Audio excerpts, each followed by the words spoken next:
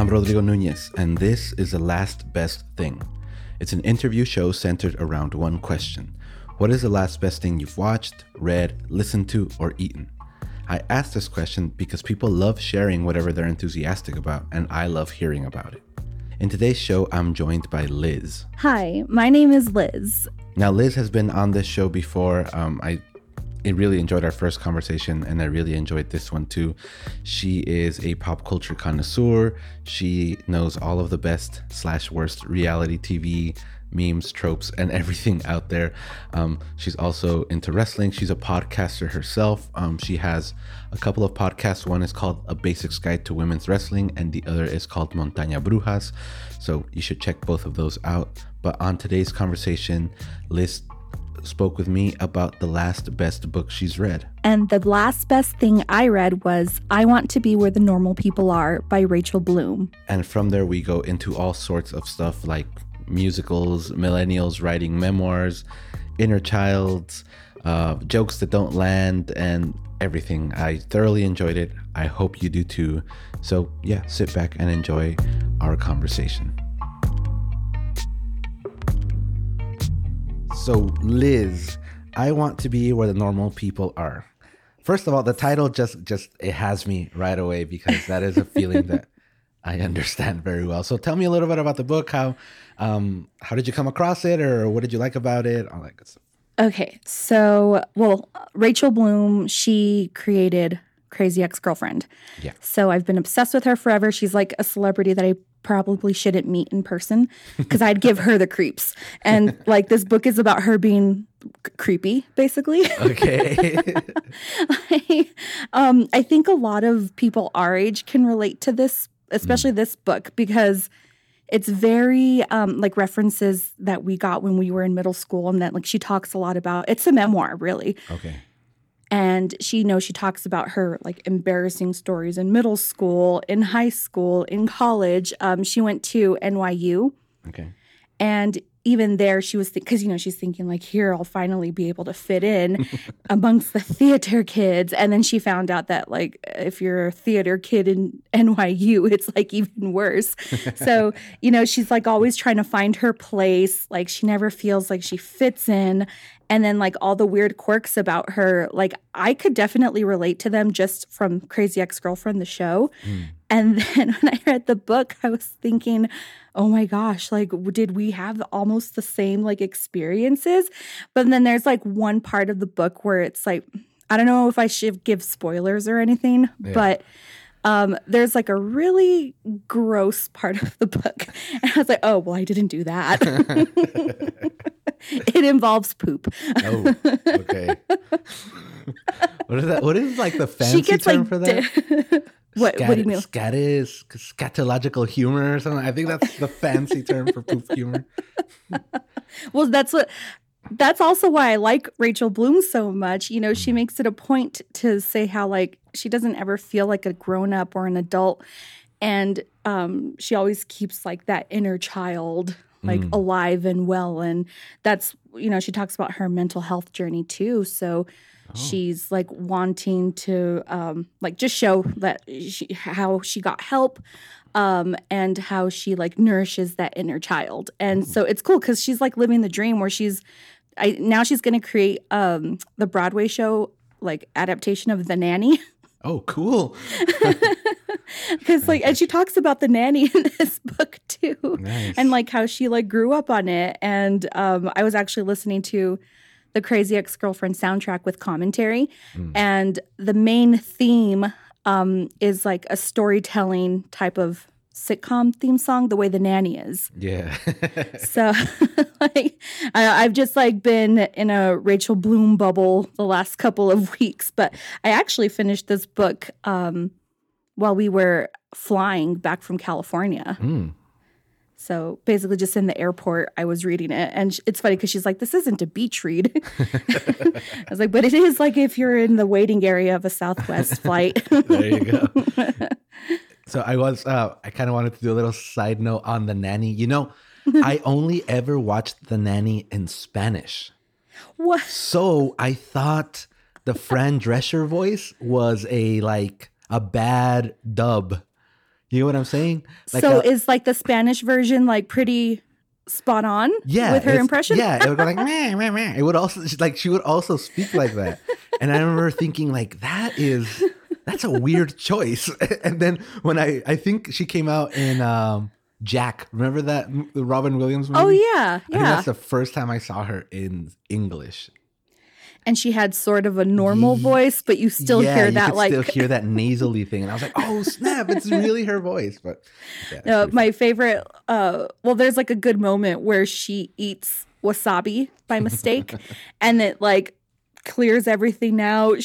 Her voice is super deep. Yeah. And she's like, whoa. She's like, I feel so like I basically like cleared out. And she's like, okay, it's back. Like so in the book, does Rachel go into at all like the process of getting Crazy Ex-Girlfriend made? Yeah, and it was really like it's cool because it was a really long process. Yeah. And she's talked about it before too, where Showtime picked it up. So it was a lot raunchier. Okay. And then it was like right around the time, first Showtime ordered the pilot and then they were like going to get ready to make the show and then they just canceled it. Oh. So they were just trying to sell the show anywhere. And then they decided to go with the CW because like Jane the Virgin was picked up. So they're like, well, if they have this show, like we could probably take our show over there.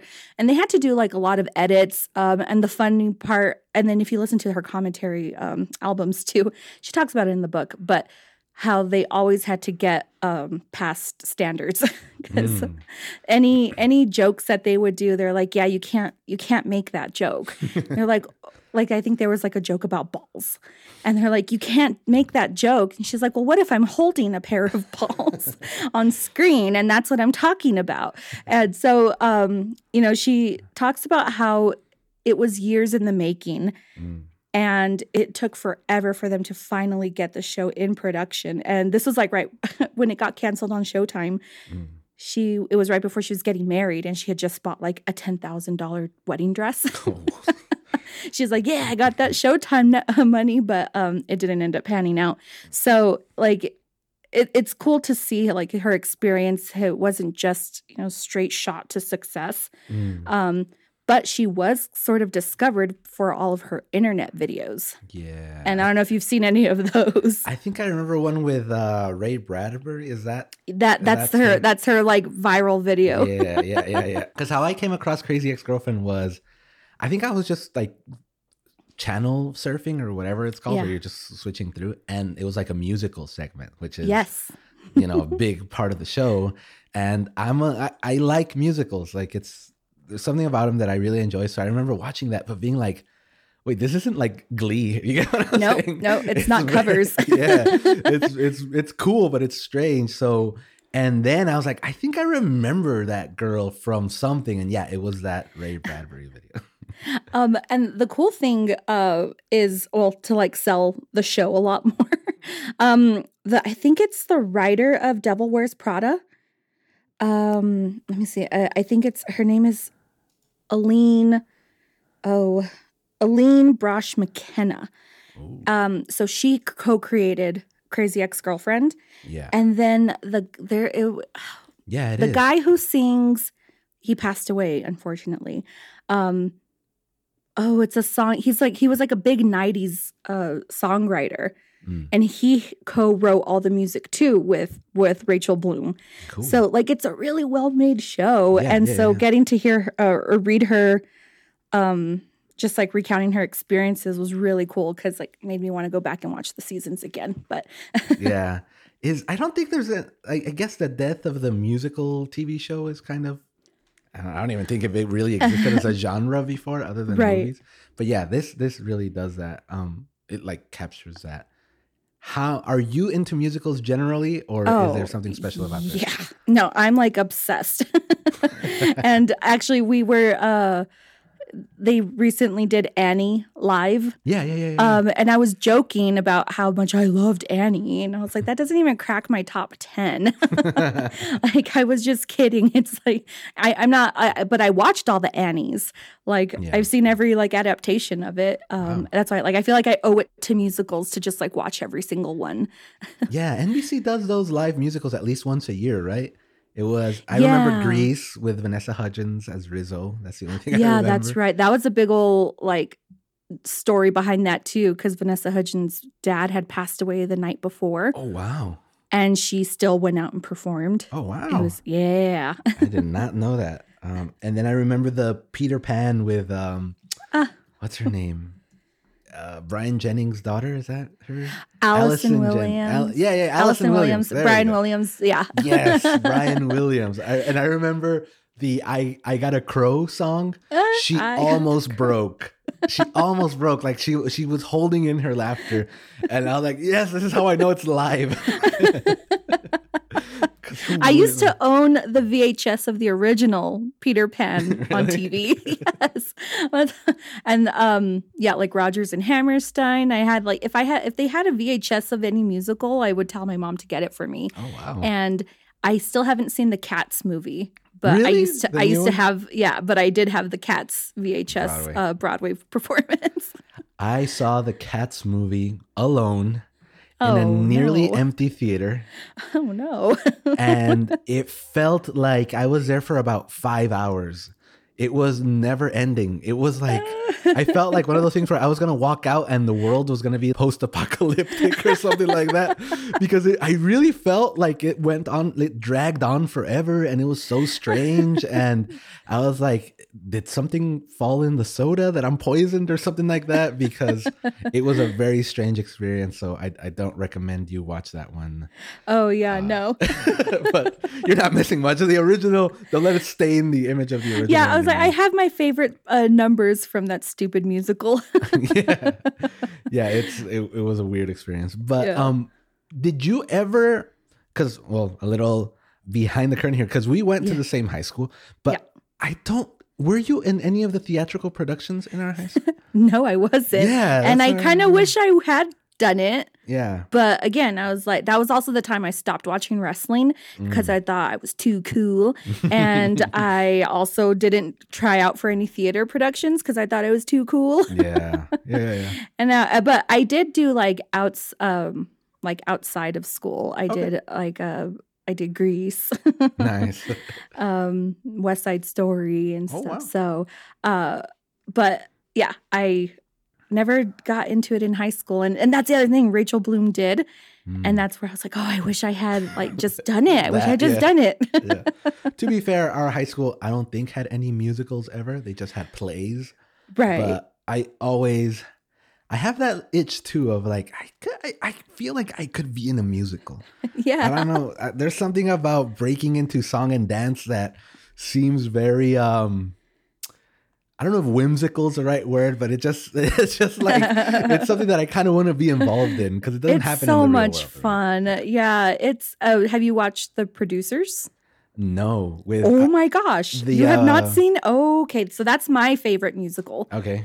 So it's I Mel know Brooks. what it's about. Yeah. Yeah. And because I was going to say you could do a very good Bialystok. I'm going to write that down to see if I should be offended later on. Well, it's no like Officer Krupke. I'm going to write that one down too.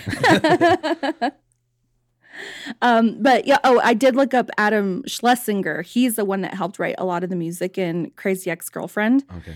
And he actually did that song from That Thing You Do. Thing You Do. I thought that song was real, so he's a really good songwriter. Well, it is a real song, but I thought it was like a non-movie band song. Like I thought it was just like a straight up song. Yeah, it was for the movie. I think he did Stacy's Mom. Really? I can't remember what the 90s ones that he was, but like I had heard of him, but it was probably more because of That Thing You Do. I think it's a directorial debut of Tom Hanks, I think. Yes, yeah. Oh, and then he wrote and produced 3 songs for Music and Lyrics. Have you seen that movie? I want to say yes. It's with Drew Barrymore and Hugh Grant. Okay, no, I was Okay. thinking of Jack Black and Drew Barrymore. Is that another movie? Jack Black and Drew Barrymore. I don't know if I've seen. I don't. I think that's another one. Yeah, no. Yeah, I've seen this cover. The Holiday. Jack Black is like a score writer.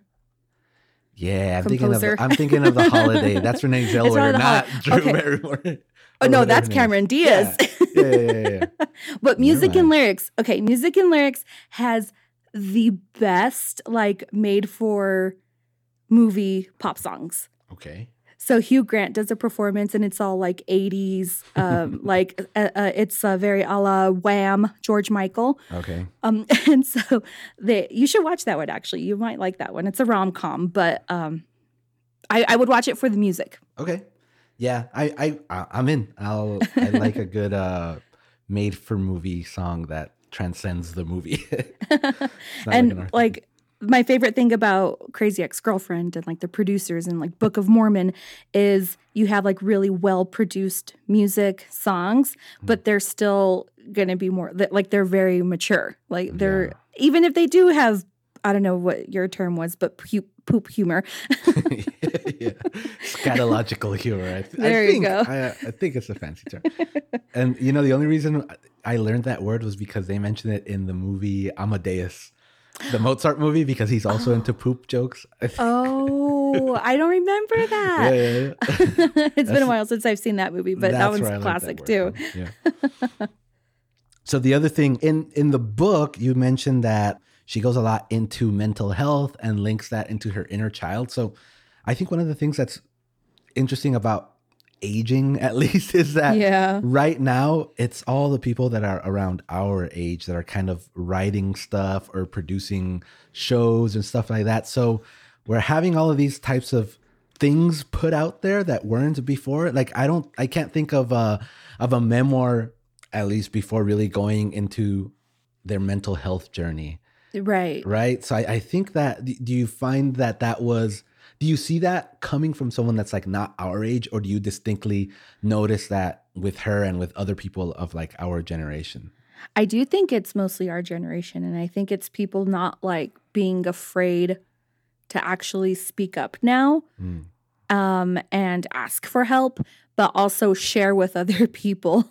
Like I know there's been like, I don't know if it's SNL, but there's been like sketches where they're like, oh yeah, like I'm on this medication, like Prozac, and you should try. Have you tried Wellbutrin? And it's like, and Rachel Bloom also has a song about, and it's in Crazy Ex-Girlfriend where she writes a song about her diagnosis, like getting a diagnosis, and then talking about the types of medicines that she's gonna be on, and that one's like a jazzy little number too. And so she talks about it in the book where, like it's. She never expected to make those types of stories, let alone those types of songs, because if you go back into her like her repertoire, it's just like it's what is it, the F Me Ray Bradbury, and she has one called "Die When I'm Young," where there's an aborted fetus in the video. Wow, that's what I say. Like she's very So that's what she's like. She's like, you think you're young? Well, I'm a fetus. I'm an aborted fetus. But that's also why I just love her humor too, because I feel like if I were to make those jokes around certain people, like it's not gonna land. It's not gonna. And that's how it's been like growing up, where I couldn't make those types of jokes because it would like really put people off. And so reading that she was like that, or just like her humor, I feel connected to her in a lot of ways. Do you have a distinct memory, maybe growing up or even now as like an adult, of you saying a joke that clearly just did not hit anyone in the room? Oh, I've had like a lot of foot in mouth moments. Oh my gosh. Not off the top of my head, but I have been in a room with people just like, what? Yeah. Like, what is wrong with you? I asked because I'm also very familiar with that feeling, but I don't know if I repress those moments or something like that, because it hasn't stopped me from trying. But there's definitely people that you're like, okay, I'm not ever joking around with them again. Right, exactly. Well, here I have a joke. Yeah, I can't remember it, but it was a very tasteless Natalie Wood joke. Okay. No, yeah, because I there's two things that really resonate with me when I'm meeting people or interacting with them or whatever. The first is if I say a joke that I think is good and they are like in the minority of people that laugh in a room. Like, let's say I make a bad joke, but I kind of like it. If there's like 4 people in the room and only one of them laughs, I'll be like, okay, that person is my person, right? And the other one is if ever there's some like annoying crap going around in a room where you just kind of want to roll your eyes at it, I'll look around to see if anyone has that same type of reaction. Yeah.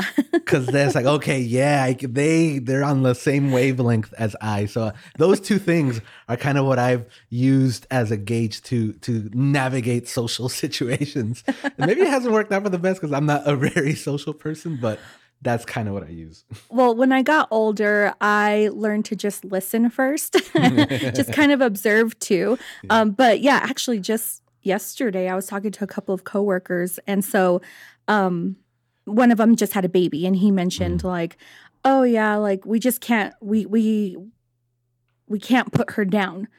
Meaning like we can't like lay her down. And another one of my coworkers is just like, wait, put down as in like, putting them down. And I was like, I think it's a little too late for that. Oh. And he got it. I was like, yes, my people. Yeah. But yeah, normally other people probably would not have enjoyed that joke. Yeah, I get you. So I think it's cool when, that you mentioned that she also has a lot of experiences like that. Another thing that you said she speaks a lot in her book, which I've always considered an interesting subject, is that concept of the inner child. So how does she link the inner child to her mental health, or how exactly does she do that? So the first story that she gives in the book is like the first time she felt shame. And because that was her thing, is she was always so like outgoing and just like really confident. And then it's a poop incident where that's the first time she remembers feeling shame. And like since then is when, it's I don't know, do you watch Big Mouth?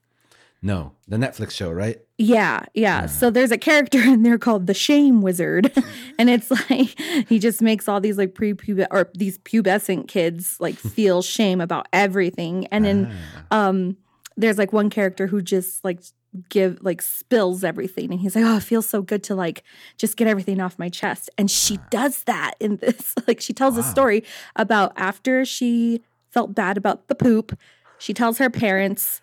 And she's like, oh my God, I felt better. And then I just started thinking, what are all the other terrible things that I've done?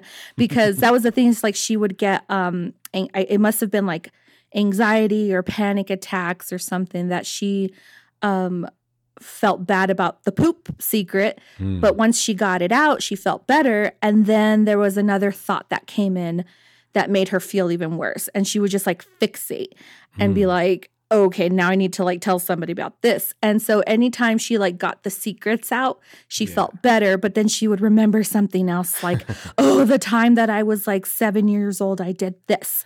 So she talks about it from like a very young age.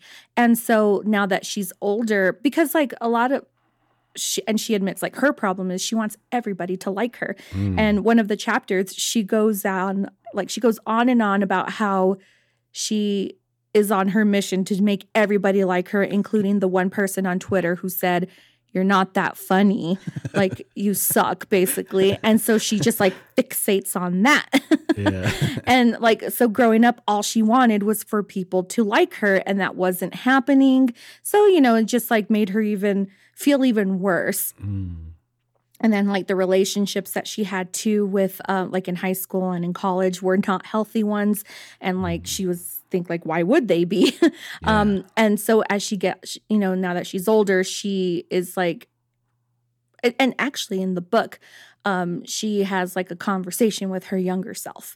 And she does this in Crazy Ex-Girlfriend too, where like old Rebecca and young Rebecca meet up. They're like, oh my gosh, like, what do you do now? Like, how cool are you? So, there's a lot of that throughout the book where she is like reconnecting to her younger self and just kind of like, like, because she wishes like you could, and like I think all of us too, like where you could go back to your younger self and just tell them like, it's gonna be fine, like don't worry about this, like it's okay, keep watching wrestling. You should go for that musical. Exactly. And just wanting to make your younger self feel just the way you wanted other people to make you feel. Yeah, totally. Because I was going to bring that up exactly there. I think it's something that a lot of us have. But what's happened to me at least a couple of times, and it's always when I'm at a low point or something like that, it'll be the other way around where I this might sound weird, but I've even had a dream where like my younger self was talking to me. Oh. Being like, what are you doing exactly with your life? You know what I'm saying? And I wake up and I'm like, oh snap, I'm letting that kid down. You know what I'm saying? Or kind of like, that kid wouldn't have ever expected this to happen, or something like that. So I think I tend to, at least for me, go more the other way around, where I feel like I don't want to let the inner kid down, or I don't want to let the inner kid die, or more so than I wish I could tell that kid that it's okay. That you can play the Dreamcast and it's okay to prefer the GameCube over the X or whatever. You know what I'm saying? But at least that's it for me. So I don't know if you've ever experienced something like that or. Yeah. And actually I still like, I don't know. I think I think about that every day almost because I do think on what like younger me would say to me now, like, oh, you have a baby? Like, we don't like babies. It's like, no, it's actually pretty cool. But it's just kind of remembering like how happy I felt in certain moments and not about like trying to recapture like that experience or like dwell in the past or whatever. Yeah, no, but just like knowing like, yes, like these are your happy memories. And like, even though a lot of stuff sucks now that you're older, there's still like room for making like good memories and experiences today. Yeah. Or it's like you still have the capacity to feel that. Yeah. Yeah. Which is something that to me is a big thing where, you can get bogged down with worries or even with like shame, right? Like how that said, but it's like, no, you can feel how you felt when you were, I don't know, like 12 years old or 11 years old. You can feel that happy again. So. I feel like I think it's maybe been the last few months where I've been only wanting to listen to music, watch music or like YouTube videos all from a certain time period. So this would be like 2007 to 2009, because that's when I was, living in a new city by myself. I was going out, making new friends. That's when like shoes on YouTube was a big video. So I like always want to go back and revisit those some nights where and when I have a day off, just like I feel like watching, and I do it all the time. Like I find a playlist of like hits from 2007, and it'll just play like snippets of it. But I'll sit there for like 20 minutes, like, oh yeah, that song, oh yeah, that song, and like it really does like. And that's how I've been able to measure time now, because I forget my age, and so now I'm like, oh, what song was this? And I can like, especially a lot of pop songs, because that's when, what I would hear when I would go out to bars or clubs, or if you're at like baseball games or just different events, there's always going to be like certain pop music, and it kind of like takes me back to just remember stuff in general, because I always feel like I'm going to forget stuff and like forget like important things too. And I don't want to do that. But it's so funny what sticks with me. Like, do you listen to The Sounds? The Sounds? Yeah. The band? Yeah, they're a band. But they have a song called Tony the Beat. And every time I hear it, I remember the very first time I heard it, which was in a Charlotte Russe at like this one creepy mall in Phoenix. And I just think like, and I remember we didn't have SoundHound then. I didn't have internet on my phone, I don't think yet. And so I was trying to remember the lyrics. You like wrote it down? Like, yeah, I was like, okay, I can't forget these. And that way when I got home, I could go onto my computer and look it up. Yeah. And I was like, oh, I can't remember the melody, but I just remember these lyrics. And then I found it. And I just remember that whole week too, like where it was days that I was trying to find this song. And then I found them. And then like a couple months later, I think they were touring. So I got to see them and see them live. Nice. So I love when that happens. Yeah, totally. The one thing that I remember a lot are those like top 10 music videos of the week or whatever. Oh, songs like TRL? That would get like those shows that would come on. And so a lot of memories are tied around those types of shows. Like that music where I'm like, I'll listen to, for example, because I would also watch them on like the Mexican TV stations. Yeah. So there was like this song by, I think they're called Moenia or something, but the music video was this like, it was like bigger people that were trying to get in shape. And the theme of the song is like, you don't need to change your body for any reason. Just be happy with who you are or whatever. Is it a Spanish song? Yeah, exactly. Ah, okay. So I remember that video. And like, so whenever I hear that song, I'll like see the video and then I'll like feel myself eating breakfast. And it's like eggs and beans. You know what I'm saying? Like, I'll get that flavor in my mouth or that feeling in my hands or whatever.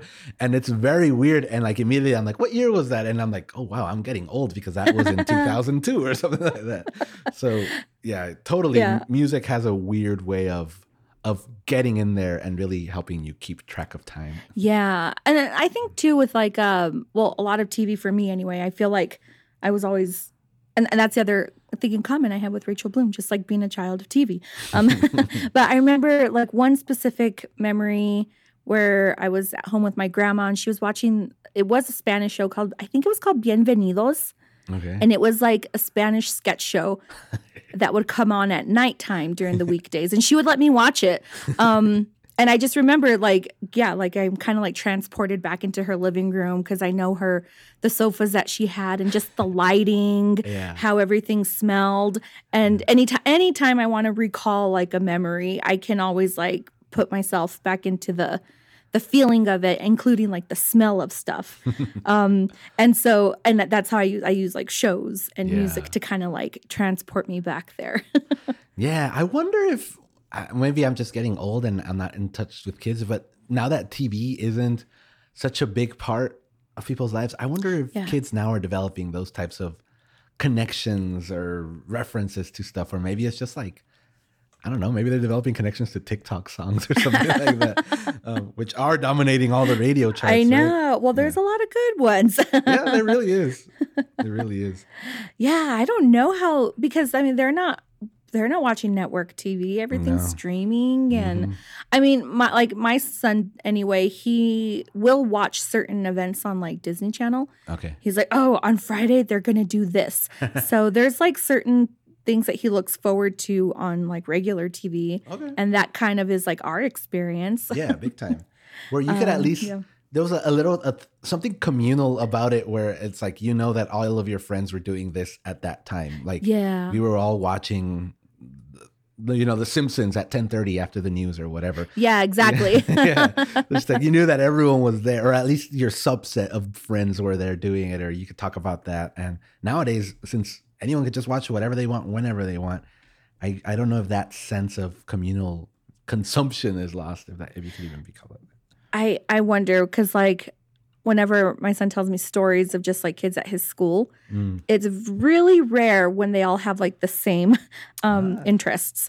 Like he'll say like he watches a ton of Pokemon right now. Yeah. I think he knows maybe one kid that watches Pokemon. Wow. And then he knows maybe like 2 people that play Roblox. Okay. So like everyone's interests are just kind of like scattered around. Yeah. And so like really what I which maybe I don't know if it's a good thing or not, they can like come together by playing like tag outside. Yeah. They're Or- like, well, we can't like talk about our shows, so let's Yeah. just play freeze tag. That's true. It's a lot less talking, a lot more just going back to basics of running around. Yeah. Or maybe this is where they got to let the fine arts department kick in and put together a school musical so Yeah. that the kids can come together to break into song and dance. It's all the detention kids too that are required to be like make set pieces. So the book is called I Want to Be Where the Normal People Are. Does she get into what she defines as a normal person? Oh yeah. Like there's Okay. chapters upon chapters on it where she's just like, well, I think the first chapter is called Normal People Don't Get Bullied. Ah. And she talks about her bullies and how like I think she was going into high school and thinking like, okay, now's the time to reinvent myself. And like this year's going to be a good one. And then they played a prank on her where like one of the popular boys wanted to ask her out.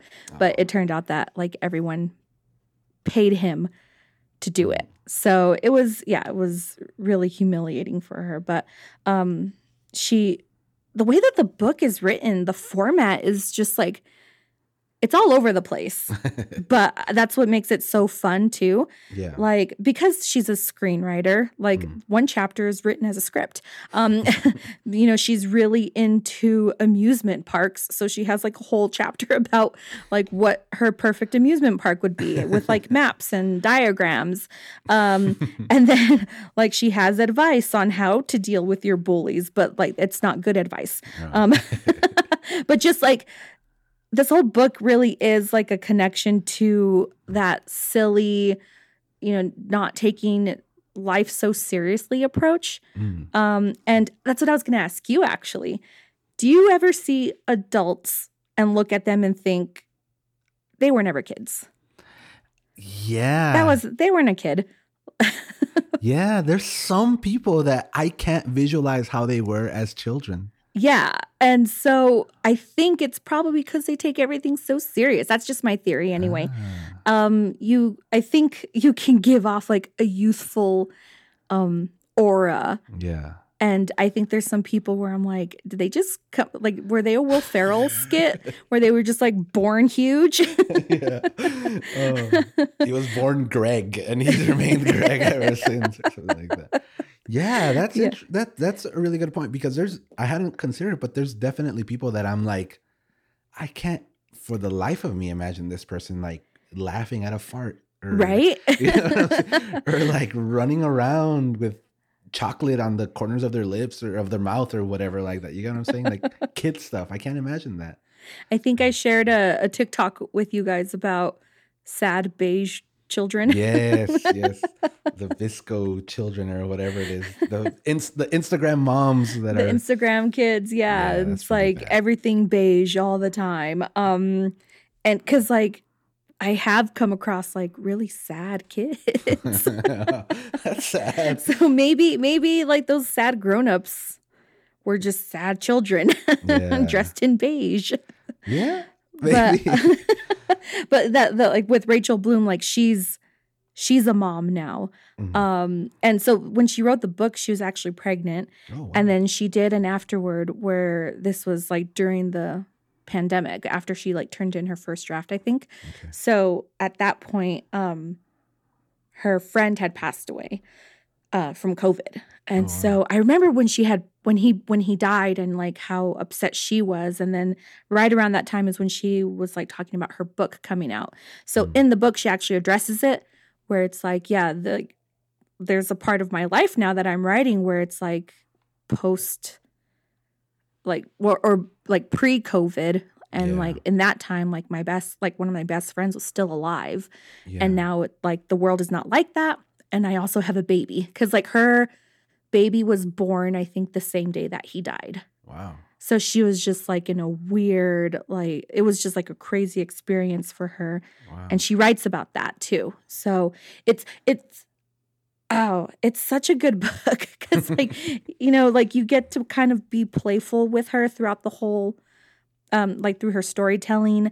And then you kind of feel like those same emotions, like if you've ever been rejected, if you've been like strung along, like she like has a really good way of like bringing that to life. And then my least favorite chapter was when she went into a fan fiction about Harry Potter, because I'm not like a big Harry Potter fan, but I appreciated it for what it was. That's why, like, the book is all over the place. Yeah. And I think that's another way that she, like, I don't know if she addresses, I don't think she did, but I think that was like a good practice of like nourishing her inner child, the way she wrote this book. Yeah. I mean, that sounds like, again, like a really good read. And I think I don't want to keep patting ourselves on the back, but again, it's something that I really like about people our age, or I guess the creators that are out there that are from our generation doing it, where they can thread that line between, silly and also being raw, emotional, or real, or talk about things that, like, you don't have to conceal how you feel. You don't have to conceal that you feel sad or upset or anything like that. And you can also be silly, like a beat later. It's perfectly fine. It's normal because that's how life is, right? And I think Rachel Bloom is like the perfect like creator for that type of, like, I don't know. It's where it's really raw and serious, but you still have to laugh at it because, like, what can you do at some points? So yeah, I love her work, and I connect with her a lot. And it's funny because just like the cover of the book, I think the font is, I don't know if it's either the Babysitter's Club font or Are You There, God? It's Me, Margaret. But those are books that I like read, and I know she like drew from that. And then obviously the title, I Want to Be Where the Normal People Are. I think The Little Mermaid was all of our movie. Growing up. Exactly. Like when I read it, I immediately like got the melody in my name, like, I want to be where the right. So I'm like, oh, okay, cool. Oh, the best part too, and I didn't notice it, like, but on the cover, she's wearing a t-shirt. And it's the Spice Girls but it's Betty Boop. It's Betty Boop dressed up as all the Spice Girls. And I like distinctly remember that t-shirt when I was younger. I never had it though, because I was like, that's a step too far. Like, that's stupid. But it was like, around that time where everybody had like those big baggy, like Looney Tunes t-shirts. Yeah. I had a Tasmanian Devil t-shirt that I think I got like in downtown, but I was never brave enough to wear it to school. I was like, I can't pull this off. I used to wear a tie-dye Luke Perry t-shirt. It was a 90210 t-shirt. Tie-dye has never really gone away, right? Or am I don't think so. Yeah. I don't think so. Maybe I'm just out of touch, but as far as I know, tie-dye has never really gone away. It's no, and now they have cooler colors. I still wear tie-dye. Nice. All right, Liz. So that was I Want to Be Where the Normal People Are by Rachel Bloom. Is there anything else that you want to let our listeners know about the book or about Rachel Bloom in general, or anything before we close out? I think Rachel Bloom is a genius. And if anyone disagrees, well, like, that's too bad, you're wrong. But no, I think especially if you're a millennial, I think you'll really enjoy the book because there's a lot of nostalgia in it too. But just, it's such a fun book to read, even though she's like really putting herself out there and being really vulnerable. You kind of like, I don't know, it kind of allows you to feel that way too. And I think we should all kind of like step into that a little bit, but then also laugh at a poop joke or an abortion joke. Great. So thanks, Liz, for talking with me about the book and about everything else. So this was super fun. And to you guys, thanks so much for listening. If you enjoyed the show, leave us a review, share it with a friend, and we'll talk to you guys.